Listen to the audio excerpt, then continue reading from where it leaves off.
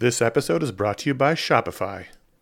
Selling a little or a lot? Shopify helps you do your thing, however you. Shopify is a global commerce platform that helps you sell at every stage of your business. From the launch your online shop stage, to the first real-life store stage, all the way to the, hey Marge, did we just hit 1 million orders stage? Shopify is there to help you grow. Whether you're selling scented soap or offering outdoor outfits, Shopify helps you sell everywhere. From their all-in-one e-commerce platform to their in-person POS system, wherever and whatever you're selling, Shopify's got you covered.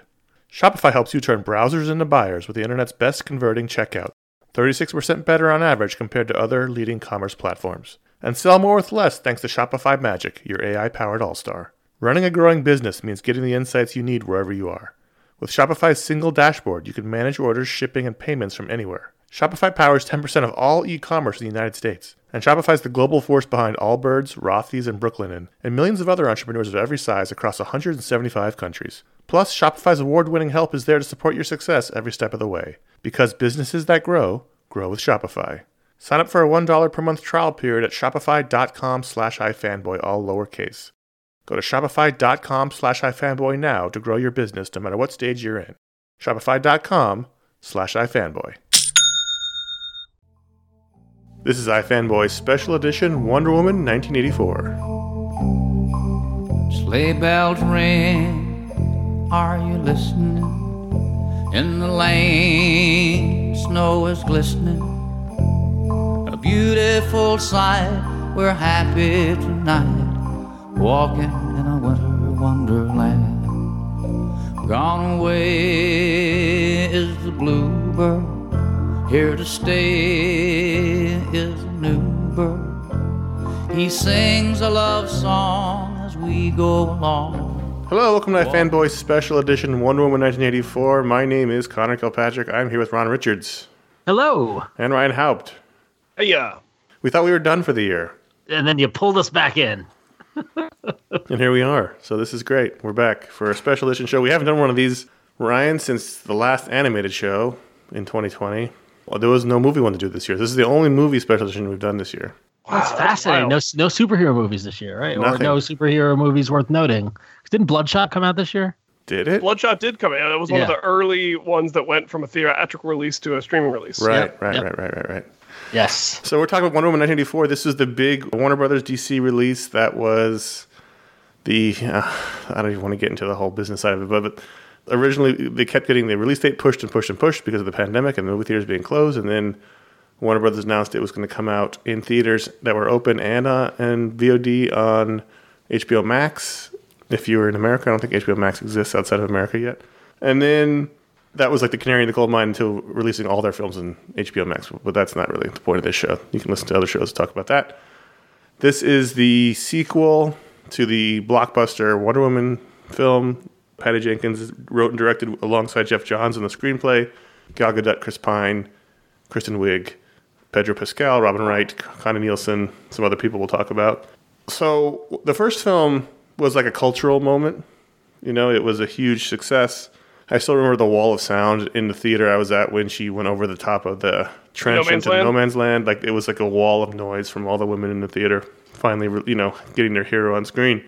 And I don't know if it's the seeing it at home by yourself, not being in a theater or what, but this movie feels... I have no desire to see it again, is what I'm saying. Coming into this... Spoilers. Yes,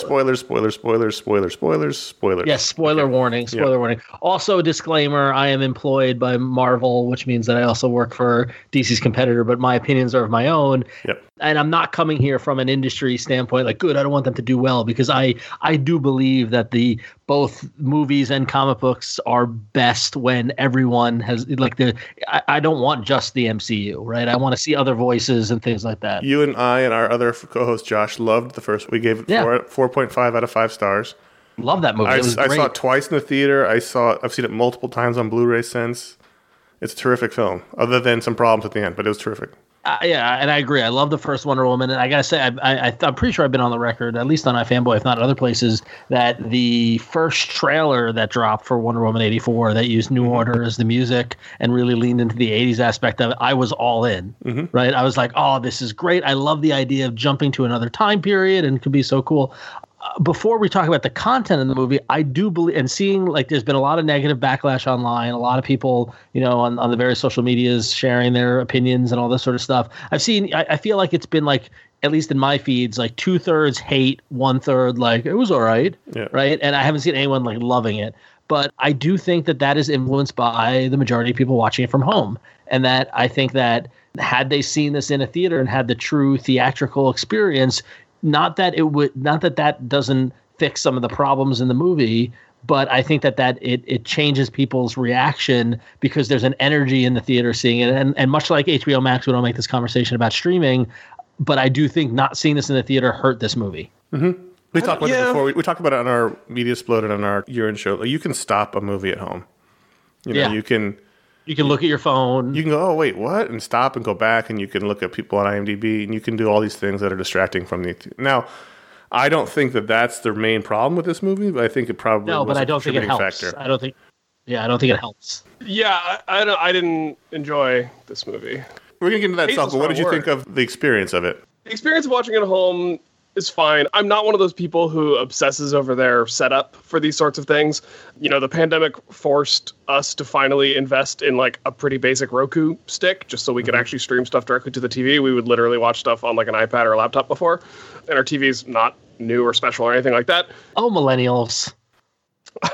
Oh, millennials with your lack of funds because the economy's been terrible. No, but meanwhile, Connor and I are on this like very meticulous text thread with Mike Romo about home theater equipment living up to our Gen X standards. So I had the money and the space, but I don't. Julie and I watched this on the couch. We had a friend on Skype with us doing kind of a watch party thing. So I didn't get, what definitely wasn't the theater experience, but I was watching with people I like and people whose movie opinions I trust. I don't know that I buy into the whole thing that watching things in the theaters makes a big difference. That said, I traditionally have been a person who always goes to the theater for these big blockbuster superhero releases, just because before, if I wanted to come on this show or even just listen to the shows you guys were doing, I wanted to see the movie as quickly as I could. Mm-hmm. So I don't know. I guess I don't have a good data set mentally to figure out what effect this had, the whole watching it at home thing. This movie is really interesting, I think, to talk about. It seems like it's almost the polar opposite of the first film. The first film was a really tight story. It was like this small band of characters who were on a mission to get from point A to point B. Point B being, it's the same place, but for different characters, different things. For Wonder Woman, it was about finding Ares, and for the soldiers, it was about stopping this attack. But essentially, they started off in point A, they traveled through Europe to point B, and it was a really tight story. The biggest problem, I think, with this film is that it was overstuffed, and it was like almost it was the classic superhero problem where they take the first film, they take everything good about it, and then they add 3 times as much for the second film. And it's just like too many characters, too many plot lines, too many things that were working disappear for half the movie. And then there was too much going on. None of it really was compelling because either it didn't work or it just wasn't getting enough time. Whereas the first one was really tight. And so that was the first problem I had, was like, what is going on? Why are we doing this? And what is Maxwell Lord's plan? I don't even understand what he's doing. Why is Maxwell Lord so different from the comics? Why is he a human monkey paw? I think that's one of my big problems or takeaways with it. Like, so we're all living in Pedro Pascal's world after Mandalorian, right? Yeah. And I think he's so great, and I agree. I think he's fantastic, but I almost was disappointed that he was Maxwell Lord. He was over the top. Well, he was over the top, but I feel like you wasted Maxwell Lord. Like, there's so much you could do with Maxwell Lord, knowing what we know from the comics, and nothing against his performance. I thought he was over the top, but at times, like, I looked forward to when we would see him again and that sort of thing. But I agree with you, Connor. I felt like this movie was like it was like 40 minutes too long, maybe. It was way too long, first of all. Yeah. I actually really liked the first act. I saw people talking about how bad it was, and it didn't influence my... Usually when that happens is I go the other way. I start feeling really bad for the movie and looking for reasons to like it. The first act, I thought, was really strong. I thought The relationship between Barbara and Diana was interesting. The thing about Kristen Wiig is she can go, for me, hot or cold. Like, I can really like what she does, or I can really hate what she does. And so I was a little nervous about her coming in, but I thought she was really good in the first act. I thought her character was interesting. I thought her relationship with Gal Gadot was interesting. And then Cheetah just goes away for like an hour and a half and then pops up at the end again. And I thought she was the most interesting part of the film. I just didn't care about any of the Maxwell Lord stuff once it started happening. I thought the interesting part was the beginning where it was revealed that his whole empire was fake. I thought, well, that's interesting. That's a neat twist. But then once he gets the power, he's not the same Maxwell Lord from the comics. He doesn't have mind control. He becomes literally a human monkey paw where you touch him and you can wish for something. And you'll get that wish, but also you'll lose something, the most important thing to you. And then it just spirals out of control as it gets bigger and bigger and bigger. And I just thought the story lost the thread of that. I don't even know what his end game was ultimately, other than to compile more power. But it wasn't quite sure what the power was. It was very bizarre. Yeah, and also, you know, like I definitely showed up for the 80s aspect of it. And aside from what was a good 10-minute sequence with Chris Pine adjusting to 1984, which was, you know, brought the humor and all that sort of stuff, this didn't have to take place. Like, it didn't have to take place in 1984. Like, they didn't lean into, I mean, there was a little bit of the threat of nuclear war and stuff like that, but that was like it felt like it was tacked on. They didn't really use the music or anything. Yeah, exactly. Like that's the big, like this if I sum up one thing that this movie is missing, it's New Order. Right, like it needs something of the time, and it just didn't have that. And setting it in the 80s as opposed to just making it, you know, contemporary with the other DC movies, it means you're constantly having to find ways to justify how the events of the movie happened, but aren't known to people like Batman when those Batman and Justice League movies take place, which just means you have all this like filler content that only exists to justify this movie's existence in a different movie. I found very frustrating to keep seeing that over and over again, to the point where, like, if these events had happened, I can't believe someone like Bruce Wayne doesn't know about them. Right. And that's a kind of a larger metatextual comment on the whole thing of prequels or sequel sub-prequel. I don't even know where this movie, you know, fits in that terminology, but it just creates a lot of problems that it then has to solve that I don't think it needed to do for itself in the first place. To me, the only 80s bit that worked was the general theme, which was, you know, the 80s was the greed is good decade. You know, it was the me decade. It was the compile as much wealth and power as possible. So that was encapsulated in Maxwell Lord. And that was the only 80s bit. Now that's like it's honestly not that much different now, but that was sort of the when you think of all the decades, that's the thing that the 80s represent. So that was what, I get what they were trying to do. I don't know that they did it successfully. By the end of it, when he's on that crazy TV broadcast and he's making everybody wish and he's getting quote unquote more stronger, more powerful, but it never actually results in anything. It was like where it lost the thread. In the beginning, it made sense. He was trying to fake it till he made it in the 80s way, but the wheels came off in the third act. After that, nothing really made sense. Well, and that ties into what, you know, going back to Kristen Wiig, what I thought was overall jarring for me was the out of nowhere transformation of Kristen Wiig into Cheetah. We watched her progress, the character progress from, you know, not being popular and not being able to connect with people, and then wishing to be like Diana, not knowing that she gets powers out of it, and then slowly going a little more edgy, a little more punk. And I will give the movie great credit when they go to meet the guy who knows the expert in the Mayan culture or whatever. It's in an apartment above a record store in DC, and outside the record store there were period accurate band flyers on the wall. Like there was a Discord Records kind of like error, kind of, you know, like Minor Threat error, like 3X's DC, like that was accurate. So I'll give whoever was doing the set decoration on the movie, bravo, you got that right. But so she starts to get, you know, kind of getting this more kind of punky kind of look, which made sense at the time, mall rat kind of thing with the cheetah, you know, print. And I was like, oh, cool, that's the direction they're going. And then in the third act, she fights Wonder Woman, and now she has a tail and is completely converted into an animal. And the only reference we got at this was that she knew zoology that we knew in the beginning of the movie. And then as she's in the plane with Max Lord, she said she wants to be an apex predator. She never says, I want to be a cheetah. Right, and we were joking, you know, you can imagine the jokes in our household. So, I can, yeah. by a bit of context, I happen to know a fair bit about animals. I happen to live in DC, and my wife happens to work at the Smithsonian. So at the Smithsonian they used and filmed at, we were actually both in the museum the day that they were filming, which was kind of fun. Just to give you some background info for the set stuff, Ron. The day they were filming, I didn't know they were filming. I just had to go into the museum for something else. So I get off Metro, I'm walking over to the museum, which is, you know, like a 10-minute walk, a couple of blocks. And I'm just looking around. I'm like, man, there are a lot of old 80s cars out on the streets. Like, I just had no idea. And then I got inside and everybody was buzzing and talking about, like, oh my God, I saw Chris Pine. I saw, Patty Jenkins.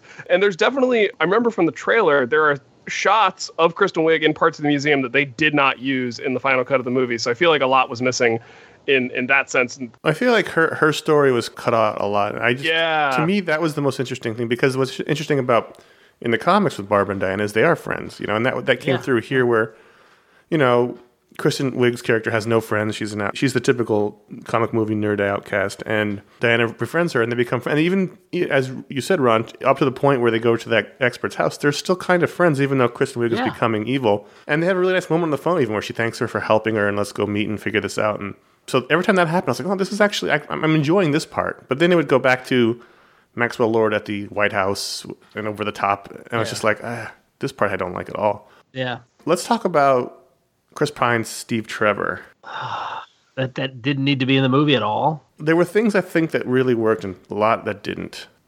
Diana Prince gets the power to wish something into existence. And so the whole time she misses Steve, obviously, her love from World War I. And she has his watch, and she's been to his family ranch. And so when she has the chance to wish something, she wishes for him to return, and he does, but for some reason they decided to quantum leap him into someone else's body. It wasn't like, she has a magical power. Why can't the magical power just return Steve to life? Instead, we get this bizarre thing where he's in someone else's body and she can see him, but no one else can, and then they have to deal with that situation. And I thought the way he says goodbye to her at the end, I thought was really moving, and the way they did it kind of from him off screen was actually really nice, but I think everything up to that was just weird. And look, I love Chris Pine, and I was happy he was in the movie because they have great chemistry, and the two of them together are terrific. But if you regret killing him off, just bring him back. And I know they're trying to sever it, and here they sort of sever it for good, where he's gone, and that was a nice moment for someone who's dealing with the grief of a loved one, and she finally has to give him up. But if you want to bring him back, bring him back. But otherwise, the way they did it was so ham-handed and weird, and it didn't really work. And it was also, it undercut her heroism because, I get the part of her arc in this movie, which is another issue, is that Wonder Woman doesn't really have an arc in this movie, I don't think. Was simply, getting over the fact that she was completely okay with this random handsome person's life being co-opted by her wish. Yeah. That didn't bother her. And no, you're a hero. You would absolutely not be okay with that. Yeah, so since they didn't investigate that, why have it? Just have him be... He's back. This is magic. It literally made a giant wall appear in the Middle East, and it made things appear out of cows appear. So why can't Steve Trevor appear? Like it just didn't make any sense. The rules of the power didn't make any sense, and that kept bothering me. They were never fully. They were kind of explained piecemeal as the movie went, and they didn't seem to be super consistent. And it also it was never clear what was. How the wish was creating a sacrifice, and then at one point Max Lord is saying what he thinks the sacrifice ought to be because he has the powers of the stone, and it felt like just a real jumbled for a trope that's already convoluted. It felt like they leaned into making it more convoluted as opposed to just making it clear, even if it's silly and absurd. Let me ask you, going back to your point, Ryan, about Wonder Woman not having an arc here. How did you guys feel about the amount of screen time that Wonder Woman in costume actually appeared in? Very low. Yeah, it's low. It's low. I was like, for a movie called Wonder Woman, you'd think there'd be some more Wonder Woman in it. But none of the. I also kind of felt that a lot of the action scenes were pretty lifeless by the numbers. There's this whole thing where is Wonder Woman losing her powers, but she also. If losing her powers means that when a bullet grazes her shoulder, she bleeds a little bit, it doesn't seem that bad. I got the sense that they were fading, and it was getting worse as time went on, as opposed to just losing her powers instantly, which makes a little more sense. But yeah, I'm with you there. Now, here's the thing, though. What I think is the biggest, at least for me, what is the biggest sin of this movie, which actually I feel like but another time that I invoked this on a podcast like this was when we were talking about Green Lantern, which also had Jeff Johns attached to it, was that, I wouldn't say this movie is bad. No, it's just... Right? Yeah. I watched it on Christmas with my wife and my niece, and we enjoyed it. We talked about it a little afterwards. And, until we talked about doing the podcast, I almost forgot I saw it. Right? And to me, that's forgettable. It's forgettable. Right, that's a much worse sin than a bad movie. Like this isn't Catwoman bad. This isn't like atrocious attempted superhero movie. It checked a lot of boxes. It had some cool stuff. I like the mall sequence where we saw Wonder Woman in costume. That was great. Coming off that first movie, I wanted to really like this, and I walked away going, "Oh, that was fun. It was a fun way to spend 2.5 hours." But but I don't know that I'd ever rewatch it, which I feel bad for it because I think Gal Gadot is great as Wonder Woman, She's and terrific. and you want to see it succeed. And it just felt like I was like, oh well, that happened, and then let's move on, right? As opposed to something that's memorable like the first one. Yeah, I think Ryan probably liked it the least, but I don't think it's not a bad movie, but it's not a good movie. It's a movie that had some good pieces in it and some good sequences. I think it had a good act in it, but ultimately had a lot of problems. I think the biggest sin for me is the 2.5 hour thing. Like it's so, way too long. It was way too long. It's so long. I mean, and again, this gets back to the streaming thing. At one point, we had to my little watch party. We had to pause for a minute, and when we paused and we saw that there was still an hour left in the movie, all three of us were annoyed. Like we were all like, "Oh my god, I can't believe this movie still has an hour to go." And that reaction that never happens in the movie theater. Never happens in the movie theater, but I think, Ron, I think that does speak to your point that this would be a better theater experience. My take on length is always a matter of content. So if the movie's really good, it doesn't matter how long it is. You want it to go longer. If it's bad, then or you're not enjoying it, then every minute that goes by is painful. And it's a tough 2.5 hours because you're not really enjoying a lot of it. Lord of the Rings movies are 4 hours long. They could be 5 hours long for all I care because the content's great. But it's just that when there's just a mishmash of, except when it's The Hobbit, and then it's well, that's because the content wasn't great. Yeah, exactly. It feels like an hour-long sequence where people are just wishing for things, and then they're getting their wishes taken away, and it's just like the whole movie turns on one guy saying, "I renounce my wish," and just like, okay. Yeah. That's where we're getting to here? I thought it was working towards where she's like trying to figure out who the god is. And like, okay, so this is going to be like the first one where she's going to fight a god at the end and whatever. And that didn't even happen. We never, it was, I mean, it was interesting because it's like, I felt as if the first movie balanced the period piece World War I aspect with Diana's Amazonian heritage and connected it to it and did it in a way that made you care about both. And in this, I thought the opening sequence was awesome with young Diana and that contest and like Themyscira and all that stuff. Great. I thought that was really great.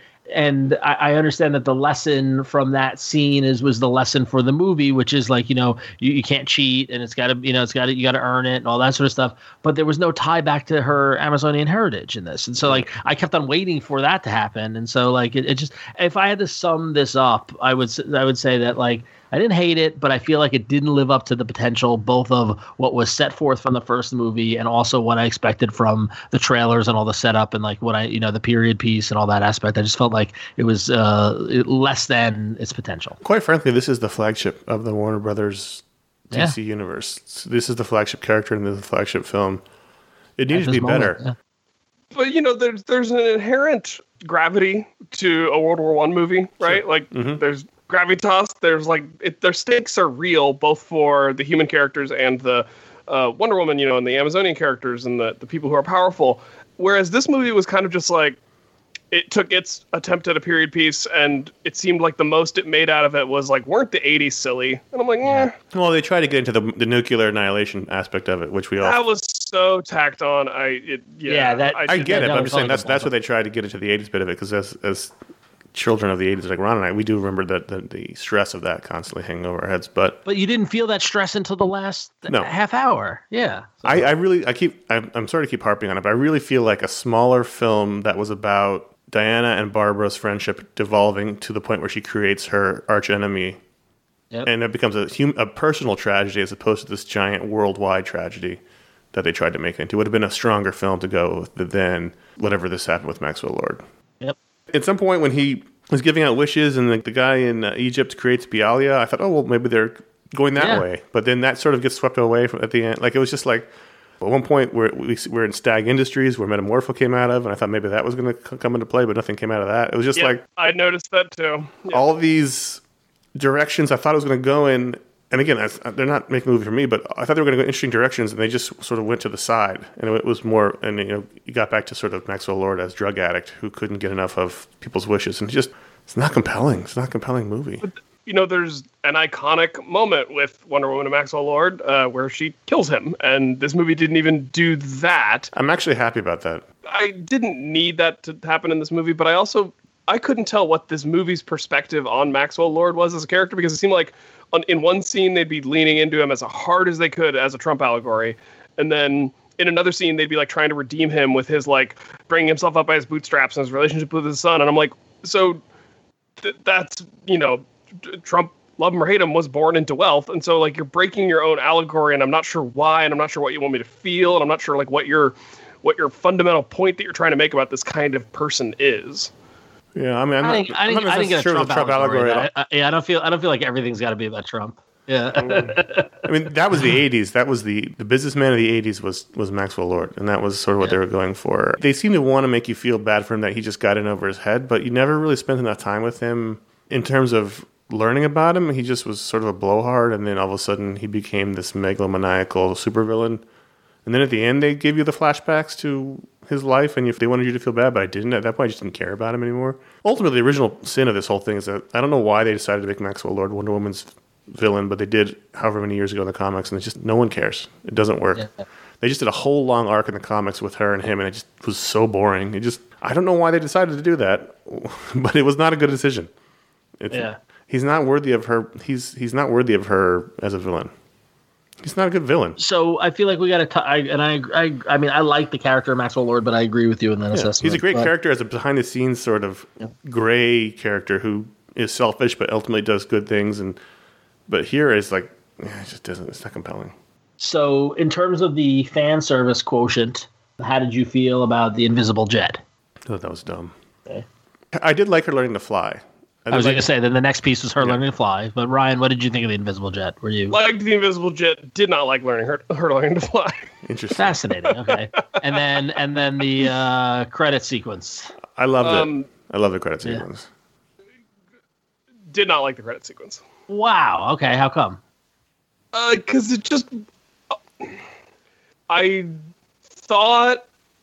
Let me see if I can make sure I articulate this well. So this is great. I got popcorn. Let's hear it. Linda Carter, obviously is iconic in her role as Wonder Woman, but like she's playing Artemisia or some other character that like they never really established. They just referenced that like this was Artemisia's armor, and that's what they were vying for at the opening. That reminds me, by the way, just a quick side note. Hysteria, it was pretty cool to see. It was pretty cool to see the Kingdom Come Wonder Woman armor in the movie, despite it not being from Kingdom Come. But like, that shit fell apart pretty easily, didn't it?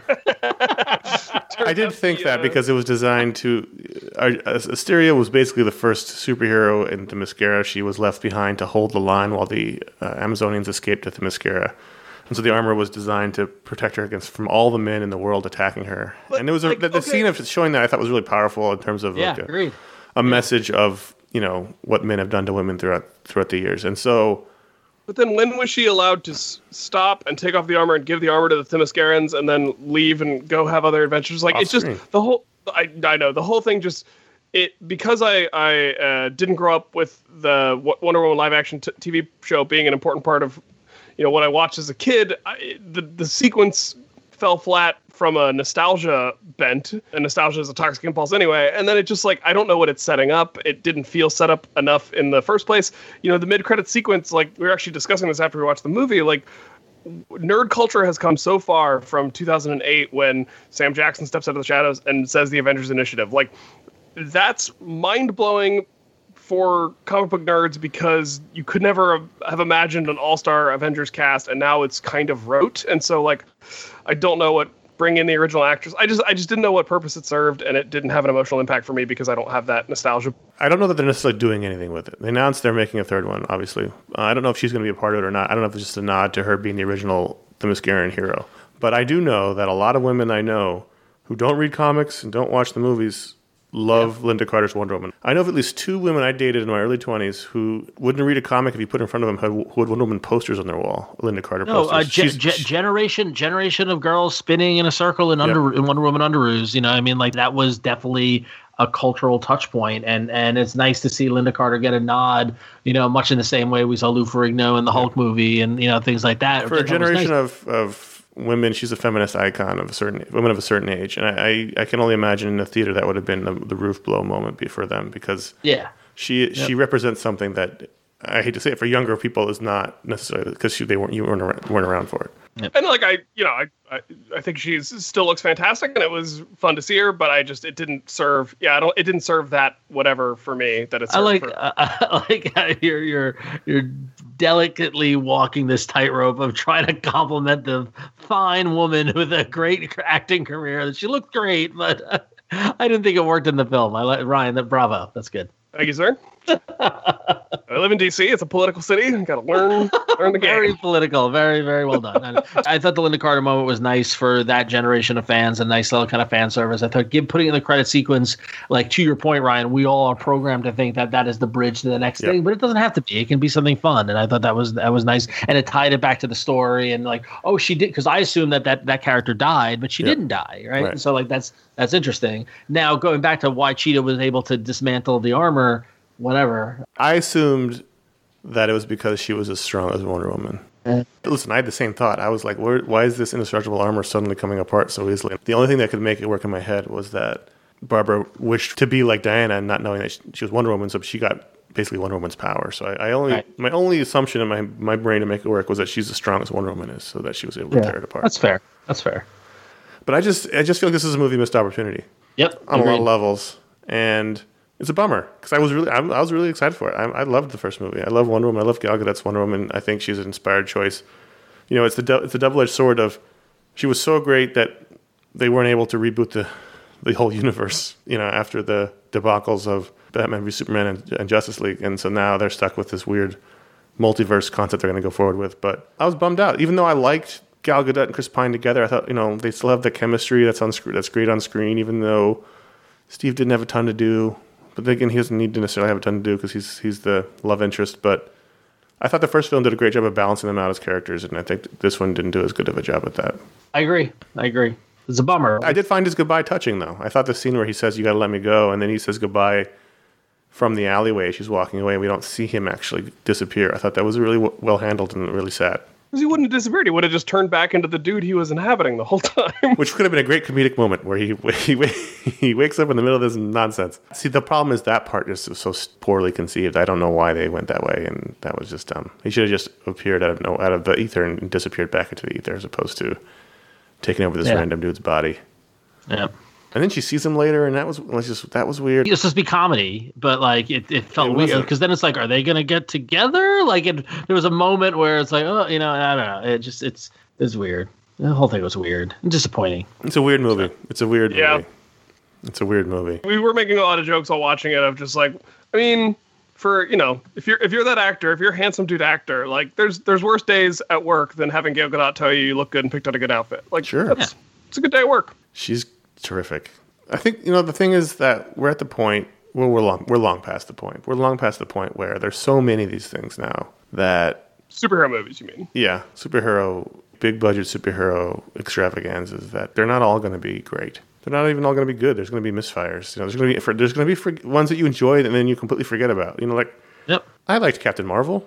I have not thought about Captain Marvel since we did the show about it. Yeah. It was fine. And the thing is that we as a generation and nerds and stuff like that have been raised to elevate these and pieces live or die by each one of them, and live or die by them, and oh my god, and in the reality, the reality is that in Jesus, and since 2008, I mean, there've been at least there've been 23 Marvel movies. There've been there's been a lot of content, to the point where we can't, it used to be at iFanboy, we remember, Connor, we're we'll do everything, we'll do everyone, and it got to the point where we're there's too much, and some of it doesn't matter, and some of it isn't as impactful, and that's what's going to happen, and that these movies are becoming more episodic in nature than epic in nature. Right.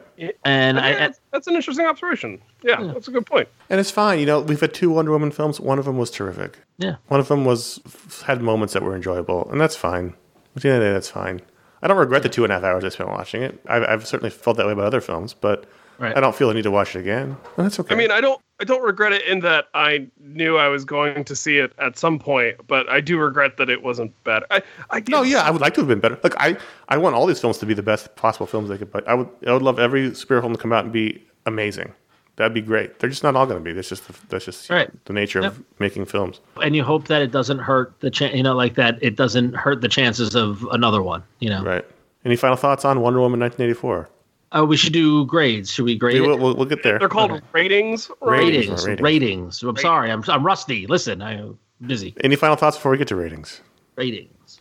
Ron, more New Order would have helped. More New Order. Yeah, I give this a C.